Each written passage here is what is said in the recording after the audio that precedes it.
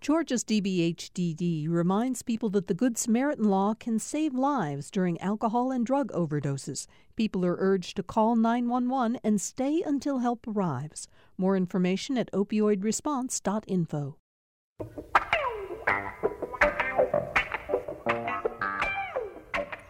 Welcome to the Friday, March 26th edition of Political Rewind. I'm Bill Nigut, so very glad to have all of you with us. I want to start very quickly by saying I know there are any number of you out there in our listening audience who were hit hard by storms that came through overnight and affected parts of certainly Metro Atlanta got hit hard, and so did areas around Noonan. Noonan apparently was hit by a big tornado, and there's a lot of damage down there. I'm told by our panelists today, and I'll introduce him in a minute, that Savannah was okay, Columbus was okay. Glad to hear that. But for those of you who are struggling with power outages, trees down, we're thinking about you today and hope that everybody stays as safe as you possibly can. The news today is really a little bit difficult to digest, and I'm looking forward to talking with an all-star panel of journalists who represent news organizations from across the state. It feels in a way like we've hit an inflection point in Georgia to me today. Yesterday, the General Assembly, on purely partisan lines, passed a comprehensive election bill that has been the subject of white-hot controversy the entire session. And as an indication, I think it's fair to say, of his understanding that this bill continued to stir up enormous controversy and there'd be pressure on the governor's office if he didn't act quickly. The governor signed the bill an hour after it was passed by the General Assembly. That doesn't happen very often these days. But disturbingly, in the middle of all this, Representative Park Cannon tried knocking on the governor's door. They kept the office, the governor's ceremonial office, closed for the ceremony, although it was streamed live, I have to say, for various web platforms. And Park Cannon was arrested. She was hauled off, an African-American member of the State House. The picture is terribly disturbing. She's being led away by two, at one point, three white state troopers, and it conjures up some of the worst images of the dark past of Georgia history. I want to play very quickly before I introduce the panel the sound that was captured while Park Cannon was knocking on the door. We are told rather politely, you can see she's kind of lightly knocking on the governor's door to get in. And you'll hear what happens as the troopers come up to her. Our governor is signing a bill that affects all Georgians, and you're going to arrest an elected representative. Why does the governor have more power than a representative? Why are you arresting her? That's what I'm asking. Stop arresting her. Why are you arresting Why? her? Why are you arresting her? Cite the violation. Cite the code. What is she in violation of? I want you to cite the code. So you're hearing the voice of one of several protesters who were there and watched Park Cannon being led away. So we have very mixed news today that we'll get to with our important panel, starting with Patricia Murphy, who is, of course, my partner on the Friday Political Rewind. She is a political reporter and the political columnist at the AJC. You read her columns on Wednesdays and Sundays in the newspaper. And, of course, Patricia, you oversee the Political Insider blog, The Jolt, on AJC.com every day. Patricia, you got hit by the storm. You're without power this morning. Yes, I'm without power, and my sister was nice enough to be my port in the storm, so I'm at her house, calling in with plenty of coffee and electricity, so thank you. Yeah, well, thank you for being with us under somewhat difficult circumstances. Donna Lowry, host of Lawmakers on GPB TV, is back with us again today. Donna, thank you for being here. I'm glad to be here, Bill. It's a good Raina morning. Cash. Raina Cash, executive editor of the Savannah Morning News, joins us from Savannah, and I was glad to hear, Raina, that you've had pretty good weather all week. That's good news. But thank you for joining us for the show, Raina. Thank you, Bill. Looking forward to the conversation this morning. There's a lot to talk about. There sure is. Chuck Williams is a political reporter. I'm actually, Chuck, I think they don't give you political reporter. That means they can send you to fires if they have to. I think at WRBL TV in Columbus. But, Chuck, I said political reporter because you've been around for a very long time, first in print, now in TV, and you know politics in this state as well as any other reporter possibly could. How are you, Chuck? I'm doing great, Bill. Thanks for inviting me. Absolutely. Patricia, let me start with you. And let's talk first about the rush that Governor Kemp made in getting this sweeping election bill signed into law. As I said a minute ago, we don't see a governor sign a bill quite that quickly, and I think it makes a point, doesn't it, that he just doesn't want the pressure from opposing groups to continue to build. That's right. It actually had been telegraphed to us that this bill would probably not be complete until next week, right before Sine Die. It moved very quickly through the legislature yesterday, which was unexpected, actually. And then we heard very quickly that the governor would be signing it within the hour. To me, what was as important as the timing, which was very rushed, was that the governor this entire time in this session has been signing bills out in the large atrium inside the Capitol so that large crowds could come gather and watch and lots of press could be there. And yesterday, they decided to have him sign it in his office, which is small, quite private, doesn't fit a lot of people. That certainly would have protected him from the screams of protesters, because there were protesters down there within their rights to protest this bill. But it really, the visual became him, the 6 white legislators with him, all Republican men, and then the African-American representative being arrested at his door trying to get in to see the bill signing. And to me, it just was a visual debacle and sent so many more messages about this bill and its process than I know were intended by the governor. Donna, I think lawmakers, you had a report from the Capitol just very shortly after the Park Cannon arrest. You had a live report from down there, right?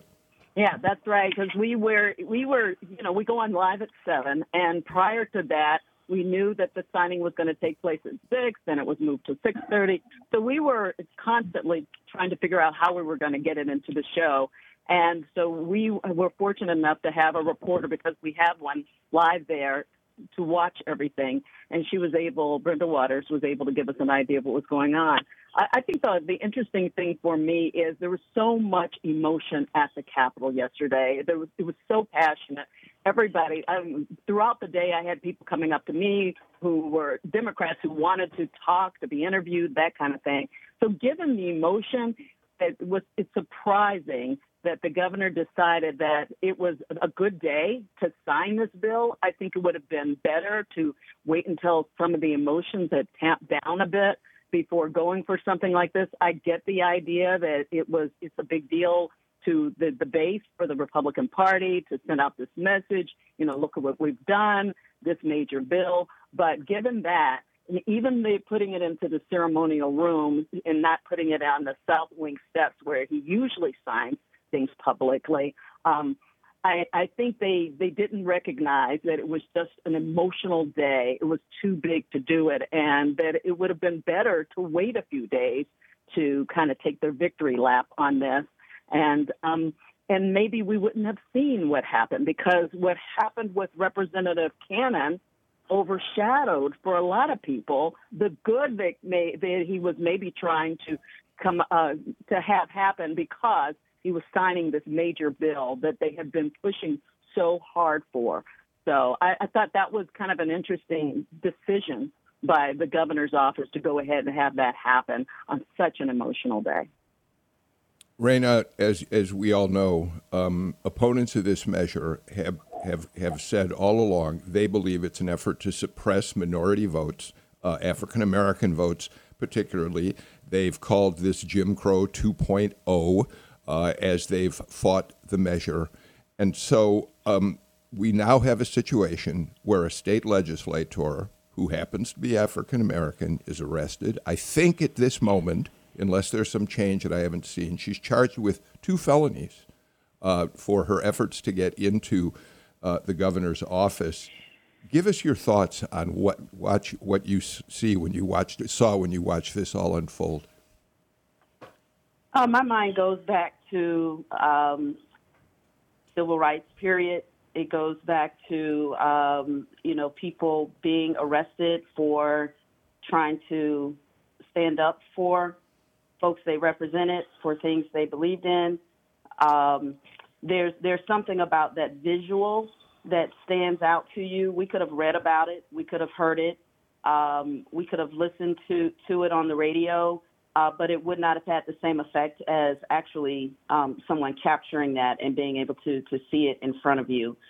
It's stirring, and I think even for those, perhaps for whatever reason, who had not been paying as close of attention, that sort of moment is galvanizing and polarizing, depending on what side you're on. But the racial dynamics of that were not racist, but racial dynamics of that was hard to deny. And so I think it will stick with people for quite some time, and the country is paying attention now, if it was not already. Chuck, am I being overly dramatic when I say this felt like an inflection point? It feels like a moment in Georgia history where, on one hand, the governor rushes to sign a measure which many people believe is going to potentially suppress minority voters, and at the same time we see an arrest like this unfold that takes us back to the bad old days. Am I over dramatizing to say this is a moment of real crisis in the state? Bill, I'm not sure how to answer that, but I can tell you from a reporting standpoint, we've been covering a drama for many, many months. So whether you're being over dramatic, probably not. But I want to go back to what Patricia said a minute ago, and the other two have alluded to it. Visual debacle. Optics matter. Images matter. This was a visual debacle. I don't care what anybody says. When you take what happened with the arrest and couple it with the tweet of Governor Kemp signing the bill with 6 white lawmakers behind him, those you can't not put those 2 images side by side and look at them. And, I heard somebody today who's a fairly middle-of-the-road person say what they're doing now is they are driving people in the middle to the left. When people are seeing this, particularly highly educated people who are watching and paying attention. And I thought that was an interesting comment this morning. Patricia, I want to talk more about this. I want to listen, though, to just a couple of sentences from the governor's remarks as he prepared to sign the bill, and have you respond or react to what you hear. Let's listen to Governor Kemp. And after the November election last year, I knew, like so many of you, that significant reforms to our state elections were needed. There is no doubt there were many alarming issues with how the election was handled, and those problems understandably led to the crisis of confidence in the ballot box here in Georgia. Patricia, I think all of us who followed this election so closely, watched 3 separate recounts of the votes here, would have a legitimate reason to wonder what the governor is talking about when he talks about the significant problems that the election revealed. Also, after he said that, I really did have to go back and read everything that he said during the count and recount and certification and recertification when he stood by those results. And it just was a very, literally in my mind, I was like, is this the first I'm hearing that you were bothered by the election? It was a much more vocal condemnation of the election process than I had ever heard him give before. And when he talks about a crisis of confidence, that is not a widespread crisis of confidence. That is a crisis of confidence concentrated among GOP primary voters because of Donald Trump and because he accused Brian Kemp, among others, of rigging the election against him.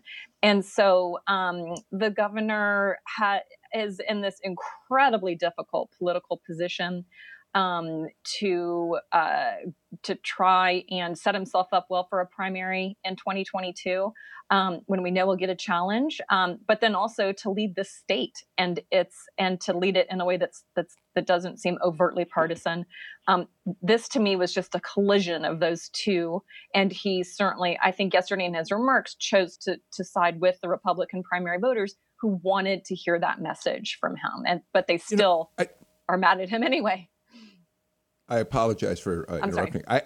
Chuck, I do think this is really something interesting to talk about. I mean, we have to say Governor Kemp fought the good fight against President Trump back in the day when Trump was declaring that the Georgia election was fraudulent, that Biden didn't really win it. And Kemp stood his ground and said, no, the election was fair and honest. And, of course, has incurred Trump's wrath, probably continuing on into his reelection campaign. And yet the statements that he made in the signing ceremony were, as Patricia points out, all fodder for the Trump base. You say fought the good fight. I would argue or counter that Governor Kemp is still fighting President Trump and will be fighting him well into the 2022 election cycle. And I think that's what this was all about, was the 2022 Republican primary. Every single bit of it was. And, I mean, you look at where Governor Kemp stood, during the count. I mean, he stood essentially side by side with Secretary Raffensperger and would not, there was no proof of fraud and said as such. But I think what you saw was the start of the 2022 Republican primary at that bill signing. I would agree with Chuck there and add, I'm curious to see, there were so many Republicans who were disillusioned by Donald Trump. It's so much so that perhaps they didn't come out to vote, or the chance that they may have voted on the Democratic side. And seeing as we've seen no evidence of widespread fraud that the governor hinted at yesterday, or problems or concerns in the election, it's by leaning more into that, whether it just further disillusions those who are already in that camp. To Chuck's point, those who were in the middle. And I'm curious to know whether this is going to do more harm than good in 2022. And here in Savannah, go ahead. I'm sorry. No. Finish, please. No, I was going to say in Savannah, for the lieutenant governor's position, Gene Seaver, who was who campaigned for Kemp and has been strong in Donald Trump's corner, then has now already announced that she's going to challenge Jeff Duncan for the lieutenant governor's position. And, she's taking and has always been on the far right. But I just wonder which of these two, the moderate Republicans, if you will, or the hard right-leaning Republicans will be the ones that we see come out in 2022. Yeah, good points. Donna and then Patricia. Here, I have to say, Donna, I was surprised this morning when I looked to see whether the governor's office had a statement responding to the Park Cannon arrest. I mean, this happened in the early evening last night. They obviously, they're a smart group of people in the office. They are certainly aware of the tremendous impact the arrest of an African-American woman was going to have. And yet I haven't seen anything that allowed them to insert a different feeling into the news cycle this morning. They're not saying, number one, they're not pointing out that it is illegal to arrest a member of the legislature during the session, except under extraordinary circumstances. So right there was a violation of law. Nikema Williams went through the same thing a couple of years ago when she, as a state senator, was arrested. But the governor's office has had an opportunity to make some statement saying this is horrible, we would never support. They've said nothing to the best of my knowledge. Yeah, no, we haven't heard anything. And I think the optics are not good on that. Especially think we've got to remember, first of all, that this is a governor who used to be Secretary of State. So to take this victory lap so publicly yesterday and then to have something happen with a member of the General Assembly while the session is going on to be arrested in a way that we don't know what happened before. A lot of the video I saw was her knocking on the door and yelling. But it didn't seem like it was such a felony, certainly not, and such an egregious crime, like for the state patrol to actually arrest her, put her in handcuffs, and take her away as people are watching. There are cameras everywhere. People have their phones out as she's going through the door, as she's going outside, the whole thing. And to remember that this, again, that this is a person who is signing a bill about changing laws that he was very supportive of as the Secretary of State, and then again during the election cycle defended the policies and all, and yet made this public, wanted to make sure that there was a ceremonial signing to try to get to the base that they have been missing. They part of the base, those who follow Trump, who have not been happy with him along the way. It was obvious that it was meant for them. Patricia? Well, Bill, you mentioned looking for something from him this morning. I really was waiting for something last night and yesterday evening to either say, I had no idea what was happening outside. This literally interrupted the signing ceremony. So he knew something had happened. And I was waiting for an explanation to say, I had no idea. If I had known, I would have done something different. I actually was wondering if he might go bail her out or do some sort of olive branch or some sort of outreach to connote to her and to other legislators. I would never let this happen had I known. But his silence lets people interpret his intentions any number of ways. And to see him in person, he's really a low key kind of straight shooter. And the silence now is surprising, especially because of that. Well, we'll wait to see whether in the hours ahead we get any word from the governor or a statement from his office. But you're right, Patricia. In the meantime, it allows us to interpret the silence in any way we want to, including interpreting it as a sign that he wants to send a message, although it really is hard to imagine, Chuck, that the governor sees that there's really a win in not speaking out about the arrest of an African-American legislator. I mean, who knows where this is going? I mean, I agree with Patricia's assessment of Governor Kemp. He is a low-key straight shooter. That's been my take on him, covering him since he was Secretary of State. But it's just, I don't know what happens here now. I mean, what do they come out and say? I mean, what does his press office put out now? I mean, there's so many constituencies that are impacted by this. You've got people who think they're being disenfranchised and can argue very effectively that they are being disenfranchised. You have people who don't think this bill went far enough, that think there should have been more restrictions on absentee balloting. So, I mean, I don't know. It's going to be interesting to see what they say today because, this is the ultimate no-win situation for the governor. All right. Let's do this. Let's get a break out of the way. And then after talking about the drama of last night, why don't we turn and talk about what, in fact, of the many measures that were on the table in terms of election law changes, what actually passed and was signed into law by the governor. We'll do that when we return with more on Political Rewind. Thanks for listening to Political Rewind. If you like this show, you'll also like Georgia Today.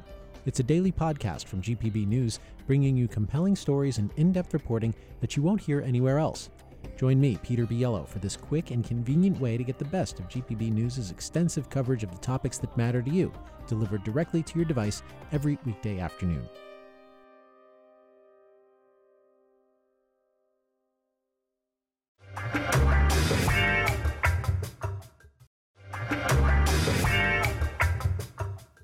Donna Lowry, host of Lawmakers, Raina Cash, executive editor of the Savannah Morning News, Chuck Williams of WRBL-TV in Columbus, and Patricia Murphy, political reporter and a political insider columnist at the AJC, are with me today. I want to talk about just a couple of the measures that came out of yesterday's session, the surprise passage of the bill when people weren't expecting it until next week, as Patricia Murphy mentioned earlier, and then the governor signing it quickly. But before we do that, President Biden, of course, held his first news conference yesterday, and he was asked about Republican efforts across the country in legislatures to change voting laws Democrats believe to suppress minority voters. Let's listen to just a little of what the president had to say, speaking of Georgia and all the other states involved in this effort.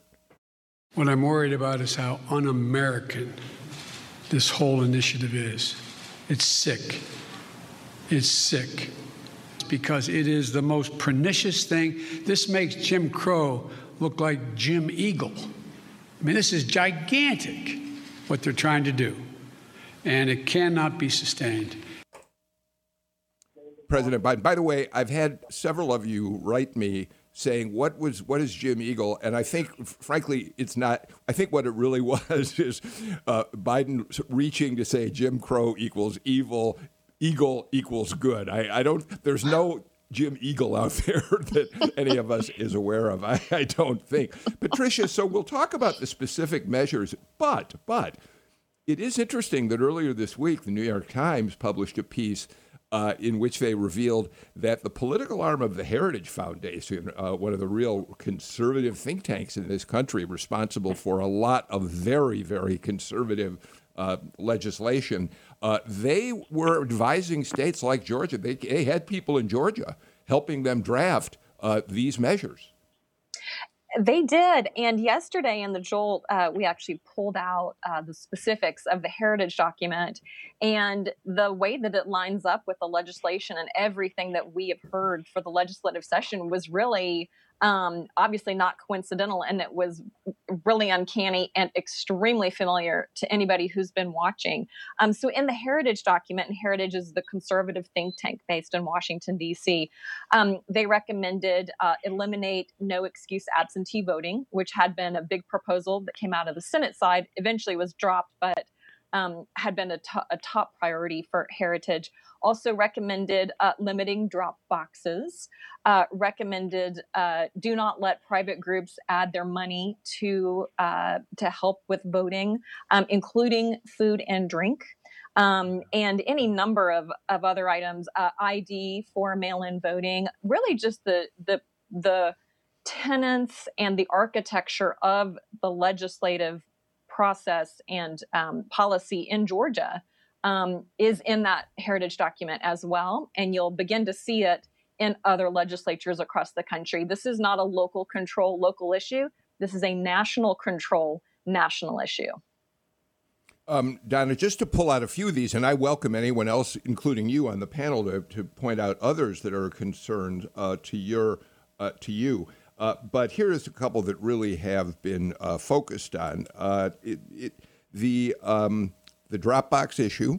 Drop boxes now have to be placed inside early voting locations and are only going to be accessible during the hours of early voting, and they have to have someone guarding the box, which could be feel could be an intimidation factor for voters who don't want to be somehow identified as coming in.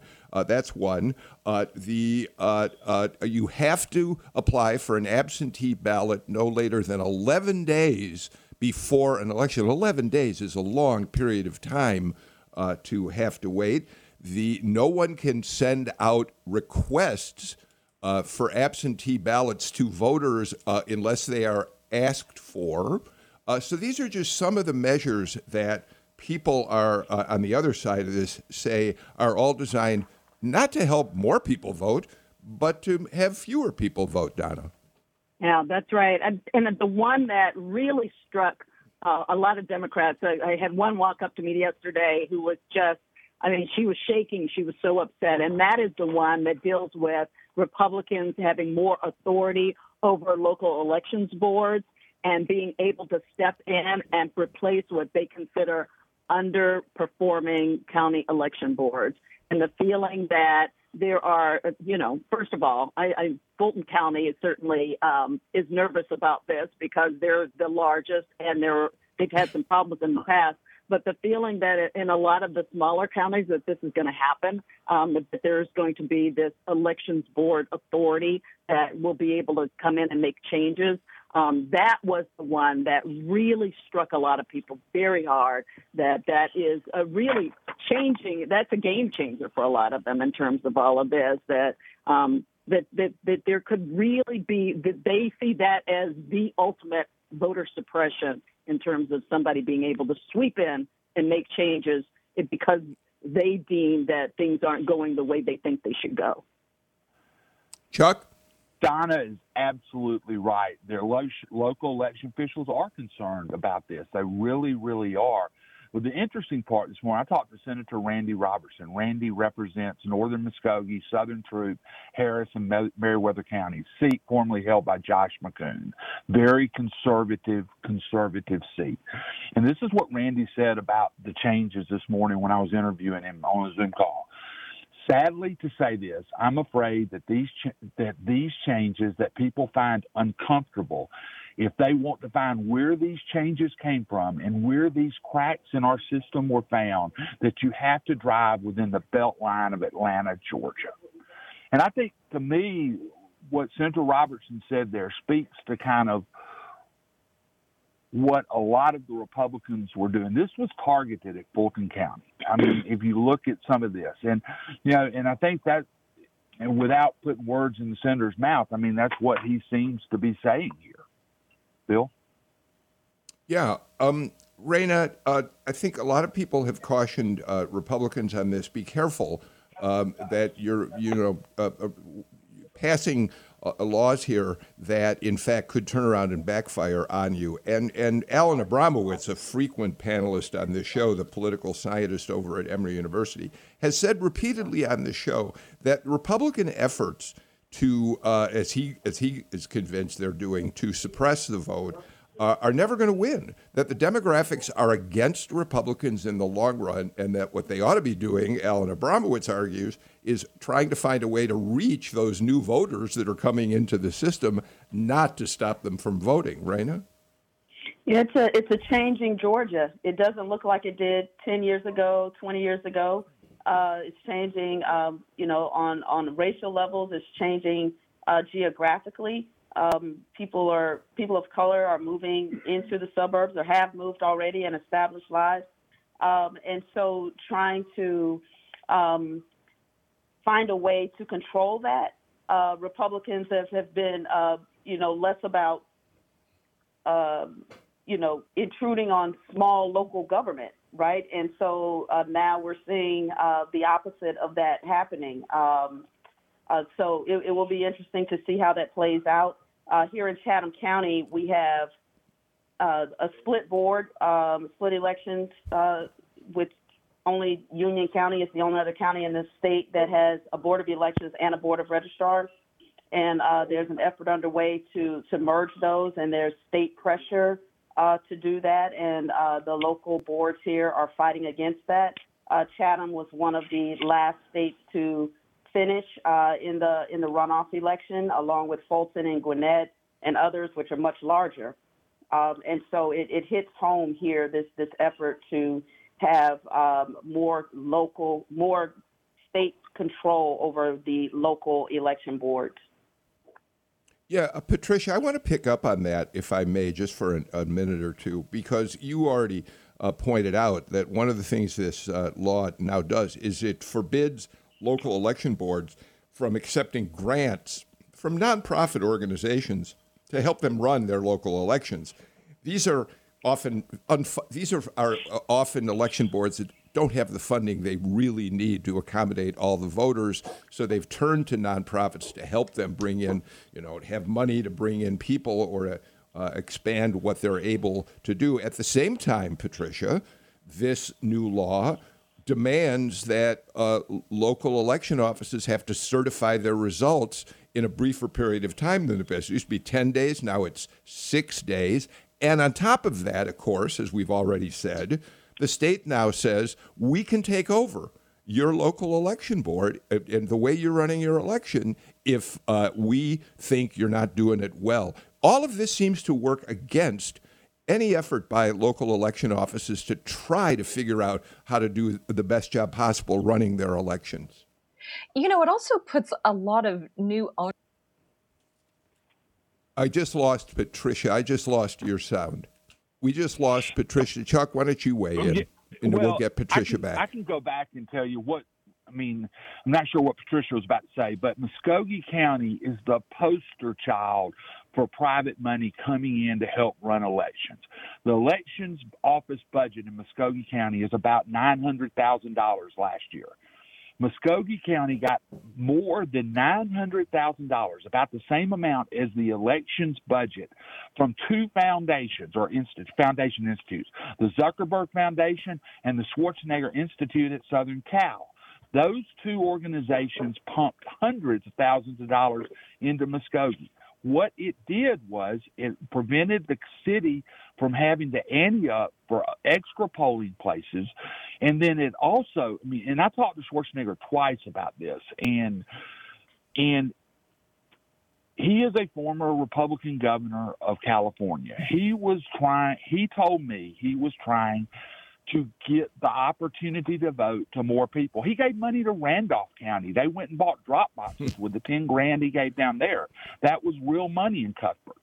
So when you look at this and you look at what it did, it saved the city and county thousands and thousands of dollars. They didn't have to ante up, and it made voting easier for people in Muskogee County, Republicans and Democrats, because the first 3 days of early voting, there were lines up to 5 hours, 5.5 hour waits.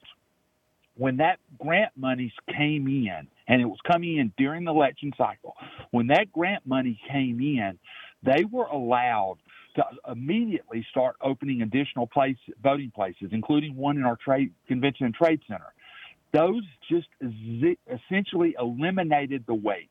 If you waited more than 20 minutes to vote in Muskogee County after that money came in, you were in the wrong line, in the wrong place. So, we're the poster child for that down here. Patricia, I think you're back with us. Why don't you go ahead and make the comments you started to make? I was just going to add that the bill includes a number of new requirements for counties that really will take real money to implement. And especially for the smaller counties, the budget is not there. They're required now to continuously count votes for 24 hours a day until they finish the count. They are required to use a new kind of special security paper, which will cost more. They're required to do any number of cross-references and checks to make sure that no dead people are voting, that you've told everybody who's moved in and out of the county. There are just a lot of requirements on them. And Democrats said, where's the budget for this? And so I think counties are going to continue to find the new requirements to be probably quite onerous. And one extra thing this bill does, it really pulls authority away from Brad Raffensperger. He has been really drained of his power as the top elections official, and a lot of that power is now concentrated at the state legislature.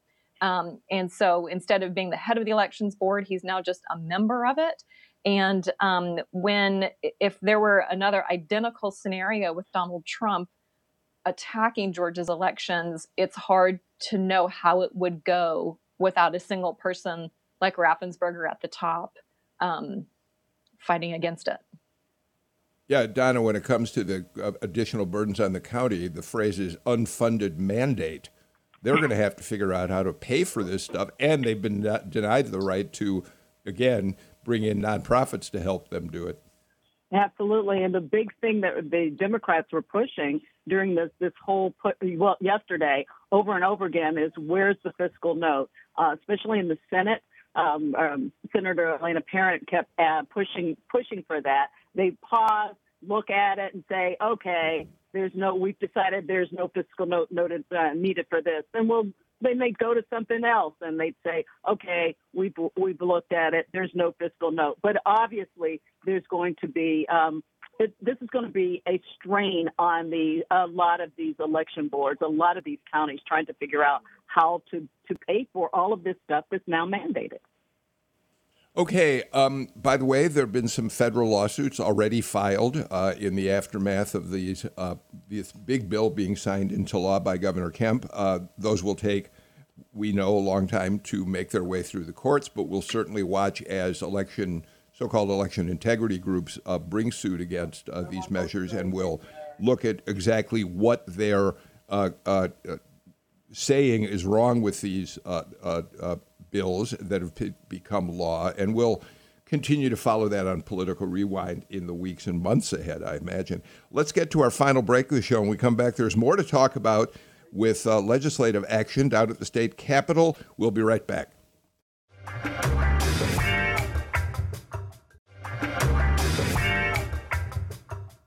Patricia Murphy, Donna Lowry, Raina Cash, Chuck Williams, a panel of top journalists from across the state joining me for Political Rewind today.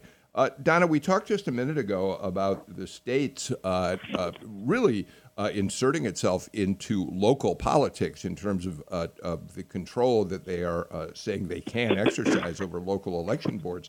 There's another measure that does the same thing, and it's continuing to move forward. That's the bill that would stop any local municipality, a city or a county, from reducing the budget for their law enforcement police forces by more than 5%.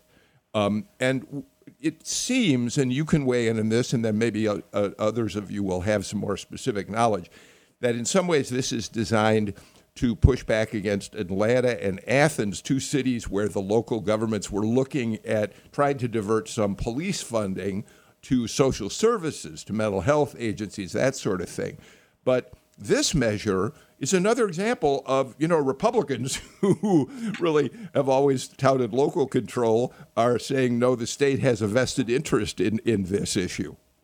Yeah, and we've seen a lot of that where the Republican Party, during this legislative session, we saw a lot of Republicans push to take away local control, and this is one example of this. This is Representative Houston Gaines' bill, and it deals with making it. Some people have dubbed it the anti-defunding police bill, which makes sure that the local police departments, that they are not cut more than 5% during a 1 year or over a 5-year period. And so, there's been a big push to see that that there is that this is pushback over some of what we saw over the summer, where there was in some people's mind the misunderstood notion that people wanted to actually take away all the money from police departments. But this is making sure that it doesn't happen in a big way. And we could talk about all the other ways in which there was local control. The legislature looked at taking away local control. Something with not only election boards, the prosecuting attorneys commission. There was the chief labor officer. This way of the Republican Party, known for being more focusing on local control and getting away from big government, deciding to have big government. The Department of Health taking over the public health department. So we can talk about that more later, and not with the elections, but But certainly this bill is another example of the state stepping in and trying to tell local communities what to do. Raina, it seems to be, as Donna really suggested, a reaction to Black Lives Matter last summer when there were so many people who saying we need to rethink how police forces are funded. Maybe there should be a diversion. And then defund the police became such a catchphrase that this seems to be a response to it. And Raina, it also, I said the other day, it seems to be in some ways kind of a companion piece to another bill that's still alive down there, which would make it a felony to block a highway during a protest demonstration, which too seems to be a reaction to last summer's protests against the police killings that were so prevalent, unfortunately, last summer. Yeah, I mean, I don't know that I can say it any better or differently than Donna did. This is clearly an effort to tighten the reins on local law enforcement, local protesting rules, if you will, because in many ways states probably felt like they lost control of the situation, and people came out to protest and voice and defunding the police. Just the phrase alone set people back on their heels, and as opposed to distributing the funds and the budget and spending it in the way that makes sense for their communities. It would be refreshing to see the state saying, do what's best for your local community, but that's not what's happening because the result of that turned not in the favor of the political party, the Republican Party. And so, but the thing that I would like to bring up is that people are resilient. People have sort of been suppressed and disenfranchised and have had to fight for generations and generations for their rights to protest, for their right to peacefully assemble, for their right to control their own local government. And this, to me, I can't help but wonder again if this is going to not have the intended effect and quite possibly have the opposite effect in forcing people to be more engaged in their political process, more engaged in civil action, and fighting against these various ways that they see that appear to be geared towards suppression. Patricia, if I may, I'd like to change the subject with you, although it really is pertinent to the conversation about state stepping in terms of local municipalities.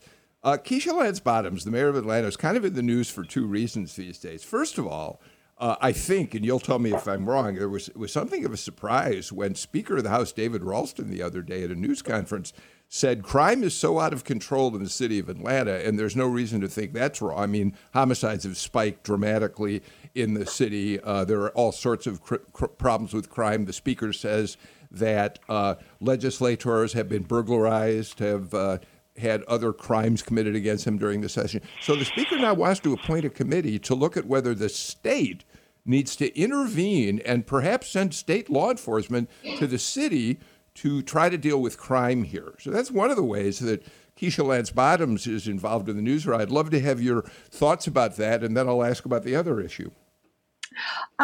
Yes, well, I think we've seen the city and the state butting heads a lot this session. There was a huge row over just the block of street that runs in front of the Capitol.